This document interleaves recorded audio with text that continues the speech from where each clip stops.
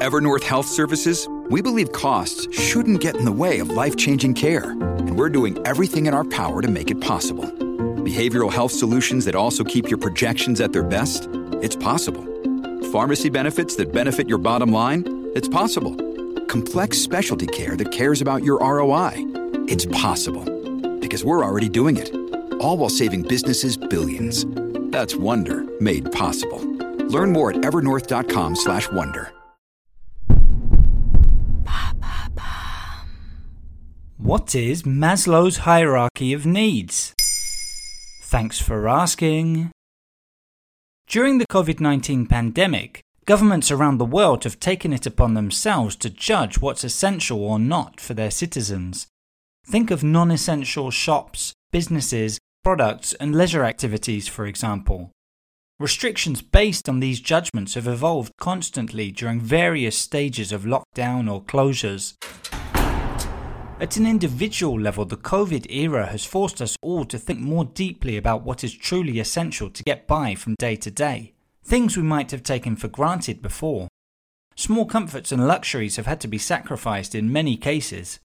Back in the 1940s, American psychologist Abraham Maslow came up with a paper entitled A Theory of Human Motivation, in which he suggested a hierarchy for human needs. It's commonly represented as a 5-level pyramid, with physiological needs at the base being the biological component for survival. Working up from there, you've got safety needs, love and belonging needs, and then esteem needs. At the top of the pyramid is self-actualization, which means a person reaching their full potential. How does the theory relate to human behavior? Maslow argued that human beings only seek to satisfy a certain type of need when the preceding level has already been satisfied. In theory, then, no one should get into a romantic relationship without first having found food to eat, or belong to a social group without first making sure they're safe. In reality, though, things don't always work in that order. The theory is just as well known for the criticism it receives as for its usefulness at explaining human behavior. What do those critics argue? In the 1980s, another model came along to challenge Maslow's hierarchy, that of the FCB grid, the abbreviation standing for foot, cone and belding. The grid distinguishes thought-out consumption behavior from emotional impulse buying. It does so by evaluating a consumer's degree of involvement, their budget, the product's lifespan, its cost, and a number of other variables. The authors underlined that, were Maslow's hierarchy reliable, we would hardly ever buy luxury items. Furthermore, impulse buying wouldn't happen until other physiological needs were met. In reality, this just isn't the case. For example, some shoppers will happily skip breakfast or lunch in order to hit the sales, or buy a non-essential product even when they're hungry.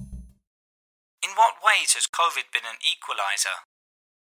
Well, it affects the whole world's population, regardless of social status, consumption habits, age, or gender. It has also overhauled Maslow's hierarchy, putting safety needs at the base of the pyramid as even more important than physiological needs. This has forced us all to think about our priorities, not only in times of crisis or conflict, but also when everything is rosy. There you have it. Now you know what Maslow's hierarchy of needs is. In under 3 minutes, we answer your questions. What would you like to know about? Use the comments section to ask your questions on the podcast platform.